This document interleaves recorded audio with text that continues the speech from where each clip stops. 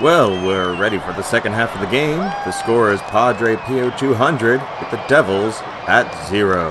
We do expect there to be some changes in the second half as the officials have agreed that Padre Pio can't keep bilocating as it's unsporting. Yes, with this change in the rules, I wonder how Padre Pio will adjust his strategy. It looks like Padre Pio has called in some other saints to join his team. We have St. Michael the Archangel, St. Philip Neri, St. George, and the Virgin Mary.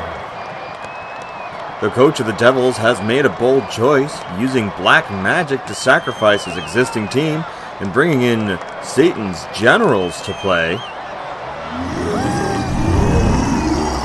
Yes, these are truly monstrous ringers, and here's the tip-off. Oh, it looks like the Saints have gotten the ball, but the demons are all over Padre Pio. Not to worry, the Virgin Mary is coming over, and she's exorcised the court, and all the demons have been cast back into hell. This is going to be a major setback for the Devils.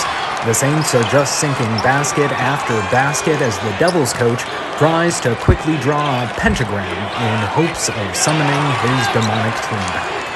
And with no opponents left on the other team, the referees have called it for Padre Pio, proving once again that the gates of hell will not prevail, not even in basketball.